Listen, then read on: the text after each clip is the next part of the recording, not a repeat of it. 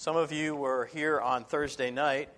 Thursday night was the graduation of Long Island Teen Challenge students. We had 23 students graduate. It was a powerful time of testimonies and the time of worship. They brought their full worship band and choir, and it was just really a great time. And 23 of the students, some of them were able to give testimonies, but they had been in a program for 6 months to 15 months and had graduated into a certain phase of the program. But the amazing thing was when they told the backstory before they had gotten into the program, many of them were on a road of either suicide, drug addiction, near death, and then they came into Teen Challenge, they met Jesus Christ, and there was a dramatic shift in their life, and a miracle. You could say that they came in walking dead. I mean, they were alive, but they were dead spiritually and almost dead physically. And then God revived them, strengthened them, and some of them have graduated, and God is going to use them in tremendous ways. But one of the things that I had the privilege of doing was talking about how the transformative power of our identity in Christ can give us new hope, new power, new direction in our life. And for a lot of the students, for all the students that graduated, they've experienced this. They experienced that their life matters now, whereas before they were ready to throw away their life. But now, because of their relationship with Jesus Christ, things really matter to them, and they have hope to go on to where God wants them to go and to do what God wants them to do. But I was thinking about it. And I was thinking about those students, and they had such dramatic testimonies, and their lives were so dramatically changed. And then I thought, not everybody has that type of life. Not everybody has been a drug addict or an alcoholic. But you know what? The Spirit of God does the same thing in our lives when we identify with who Jesus Christ is and our life in Him. And I want to talk about our identity in Christ today, because Romans chapter 8 talks about it. And the Apostle Paul talks about it through almost every letter that he writes. He spends the enormous amount of time beginning in every letter that he writes about talking about who we are in Christ. And he makes sure that people know that, because he doesn't want them to forget about the new life that they have in Christ, because there is power there. And it's easy for our identity to become in something else rather than in Christ, even after we become a Christian. You just go up and talk to people. So who are you? Well, I'm a teacher, or I'm a lawyer, or I'm a doctor, I'm a pastor. But a lot of times our identity isn't with, I'm a child of God, redeemed, loved by God. We don't think of ourselves a lot of times like that, but the Apostle Paul thought of himself like that. And he instructed people to think of life like that. And if you didn't think like that, you would probably drift away. And so he writes this letter to the Romans, and he begins and he says that there's going to be a battle going on between our sinful nature and our identifying with the things in this world, or the past, or the problems that we have, and then with the battle with identifying with our new life in Christ and the new power that we have. And so he says that because Jesus Christ has died for us, because the Holy Spirit has come into us, because we have the same Spirit that raised Christ from the dead dwelling in us, then we have an obligation. And he says, therefore, brothers and sisters, we have an obligation, but it's not to the flesh to live according to it. Now, I hope you like my little visual here. I don't know if any of you have seen The Rise of Skywalker. Anybody check that out? Yeah, so, in all the Star Wars movies, they are these characters. Usually it's the Jedi that are battling with themselves. Am I going to give myself to the Force, or is the dark side going to take control of me? And so all the time there's this battle going on. And even in this last movie, I'm not going to tell the ending if you haven't seen it, but there's this huge battle that goes on in this woman's life. And she has to choose, and in this man's life.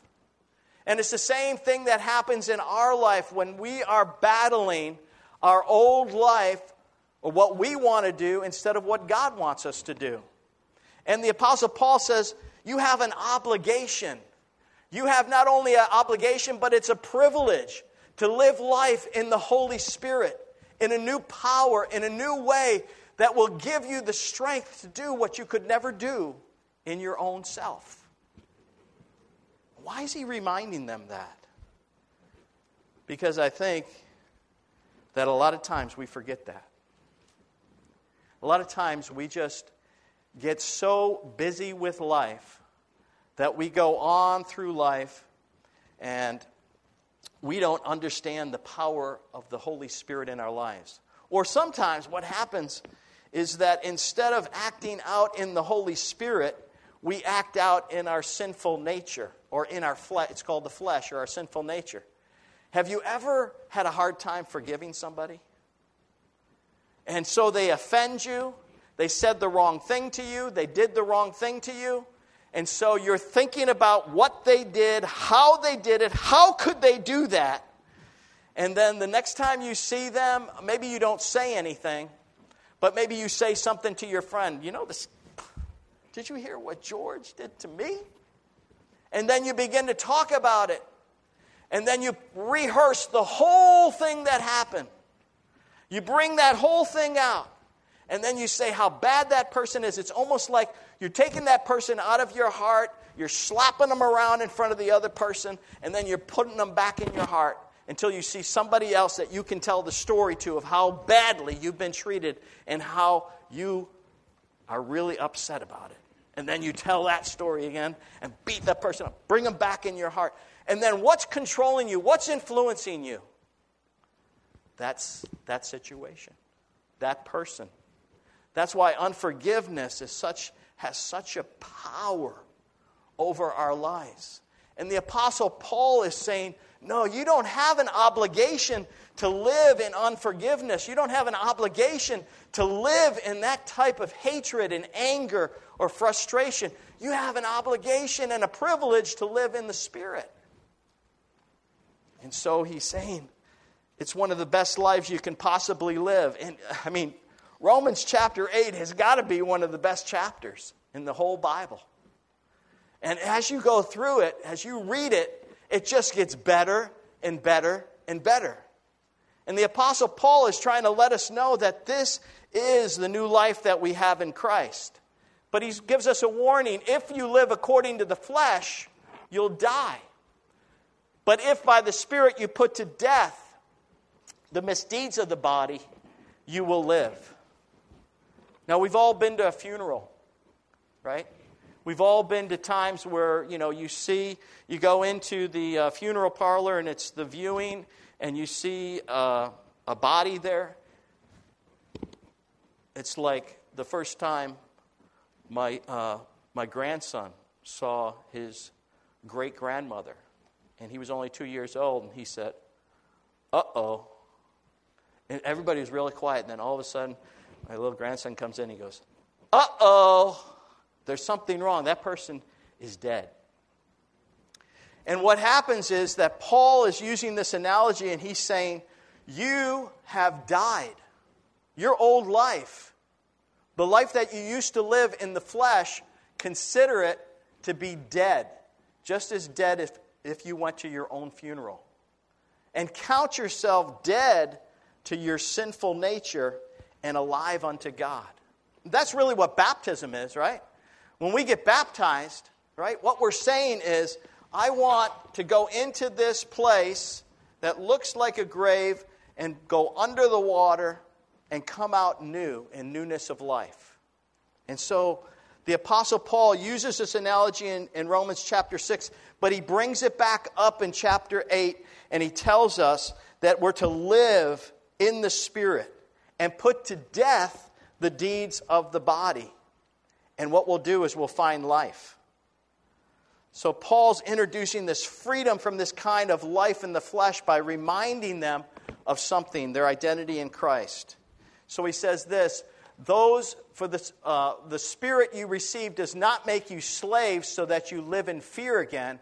Rather, the Spirit you received brought about your adoption to sonship, and by him we cry, Abba, Father.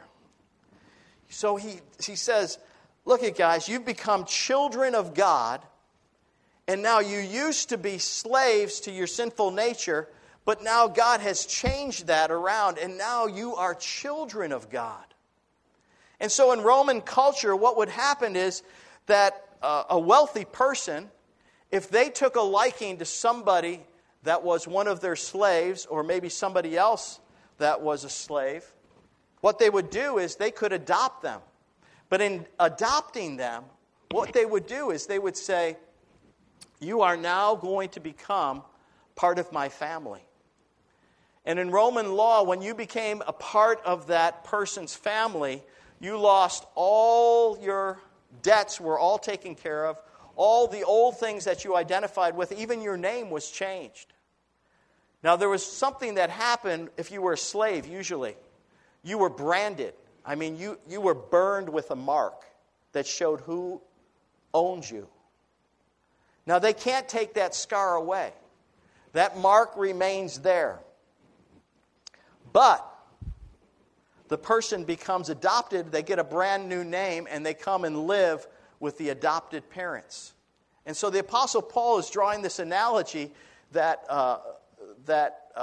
they are adopted children. So the Apostle Paul is bringing this analogy in that they belong in the family and that we belong in the family of God.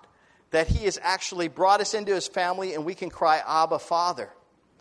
But the other thing is this. Let's say that slave then just went back to go into another house, but they all knew he was a slave. And he had his mark on him. And the person that was at the door, the guard that let people in and out, recognized him as a slave. And he come up and said, who are you? And he goes, I'm Claudius Festus. And he goes, no, you're not. Your name is not Claudius Festus. I know who you are. You're a slave and the servant of Festus. You're not Claudius Festus? He goes, yes, I am. I'm Claudius Festus. I have a new name. Look at your arm. It says you are a slave. And so there's this battle going on with his identity. The person is saying, you're not coming in here. But let's say Claudius Festus Numerus, I'll make up the name, who is the owner, comes in and he says, comes up to this slave and he says, hi, son, what's the problem? And so that guard backs off immediately. No, this is my son. And that guard wouldn't probably say anything for fear of being reprimanded.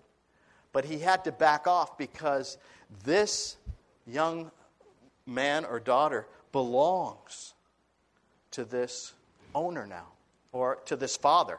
Not an owner anymore, but a father. And they have a new relationship.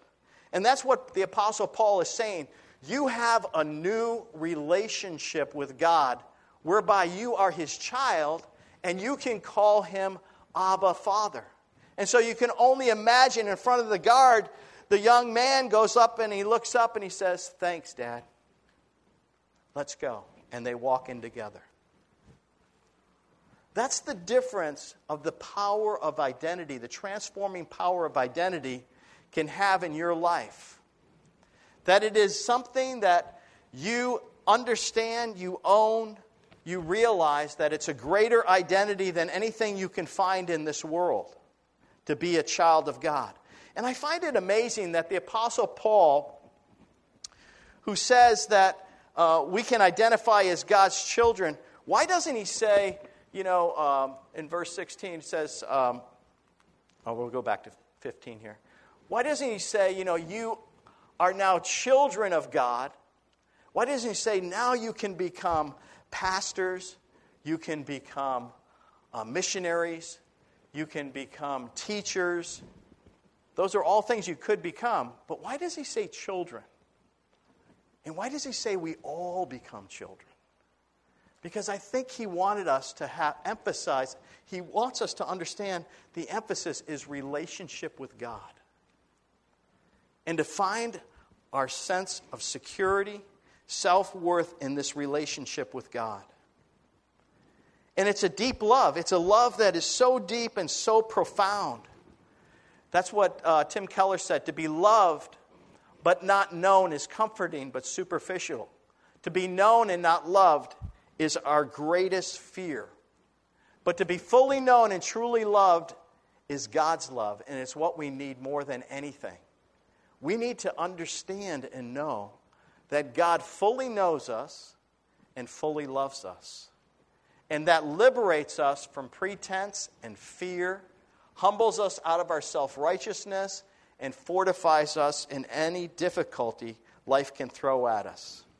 And I think that's a profound statement, that God fully understands and loves us, knows our past, knows our weaknesses, knows the things, the blunders that we make.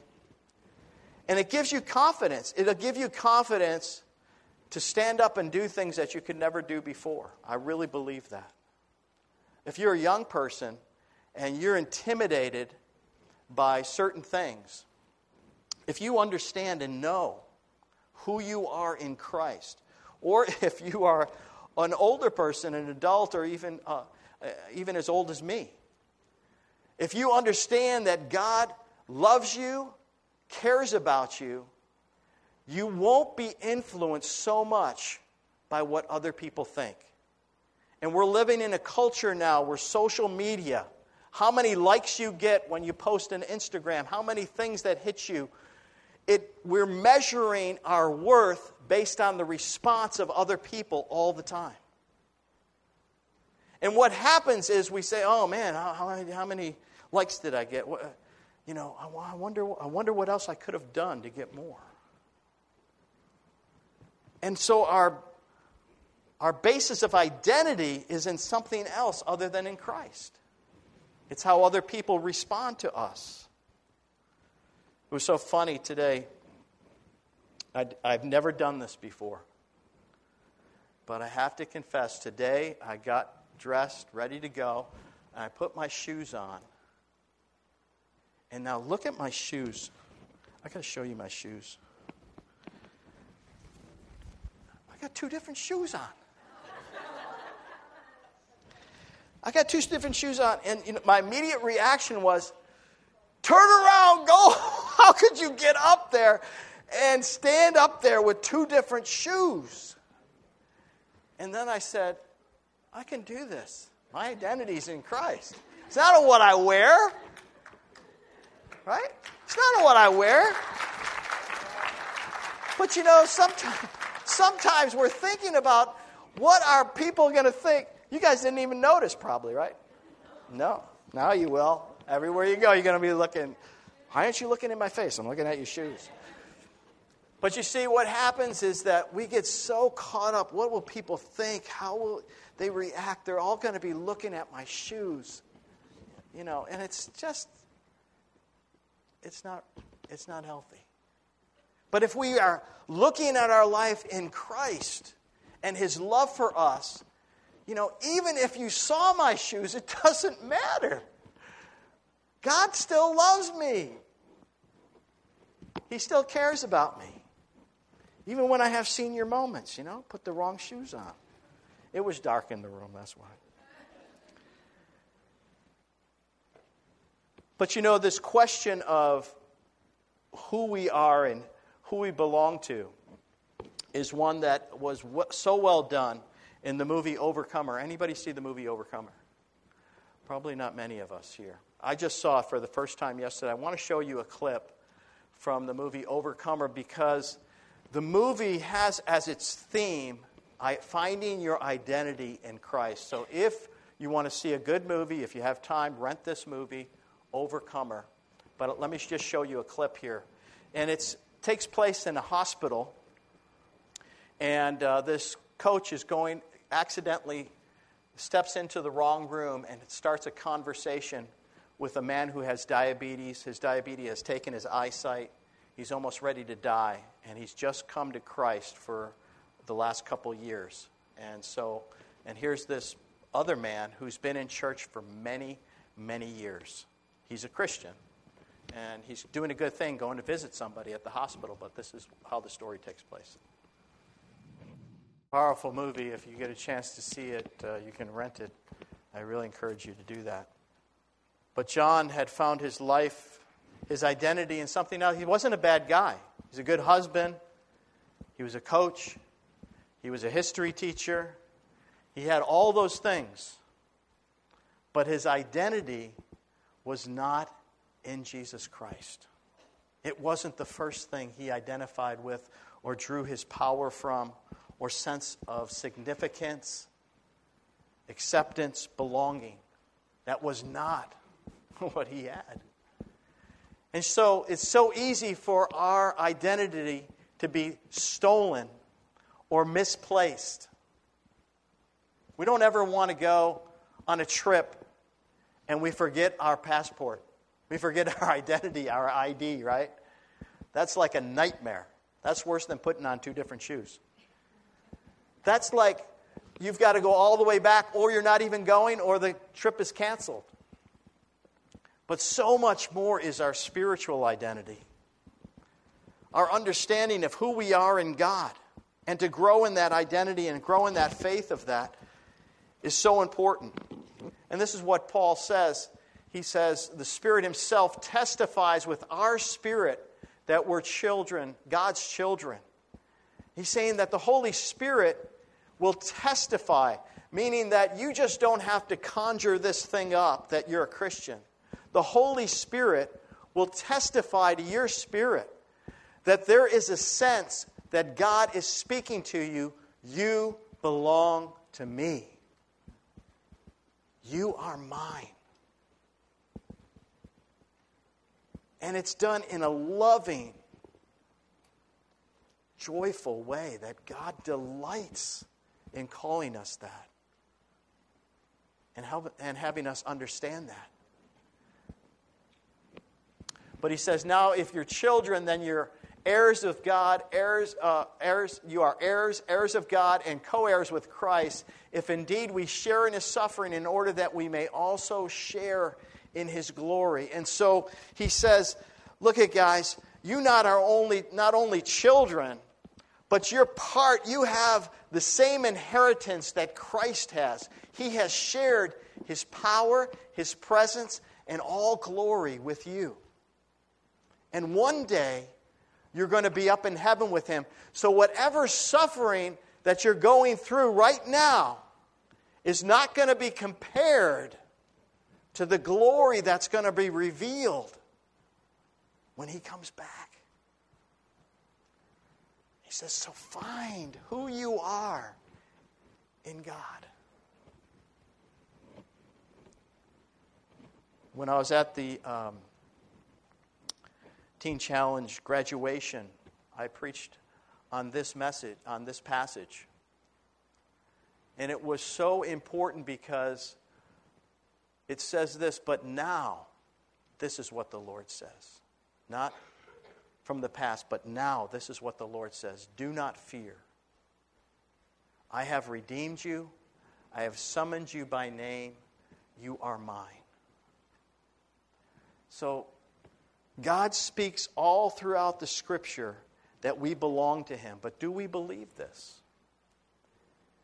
And is it something, is our identity in Christ something that motivates us, that causes us a sense of security and boldness and confidence to face our fears, to face our failures, to face even the rejection of people, to even face suffering?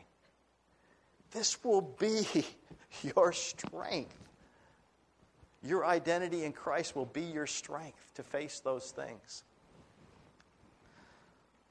So I want you to say together with me as I close. He redeemed me. He loves me. I am His. I belong to Him. He redeemed me. Say it with conviction now. He loves me. I am His. I belong to Him. All right. That's right. Let's pray. Father, we thank You for that there's freedom. There is freedom in understanding that our life is in Christ. And Lord, we don't use that freedom to just do whatever we want. We use that freedom to have the confidence and power to do what You call us to do. To be able to die to the deeds of the flesh and live a new life in You. So Lord, would You be with us in this coming year, in 2020, that we live life in the Spirit. We live life in the Holy Spirit. We identify our life in Christ, and we belong to You as Your dear children, and we can call You Daddy, Father, in any situation that we're in. And Your presence and Your power will be with us. We thank You in Jesus' name. Amen.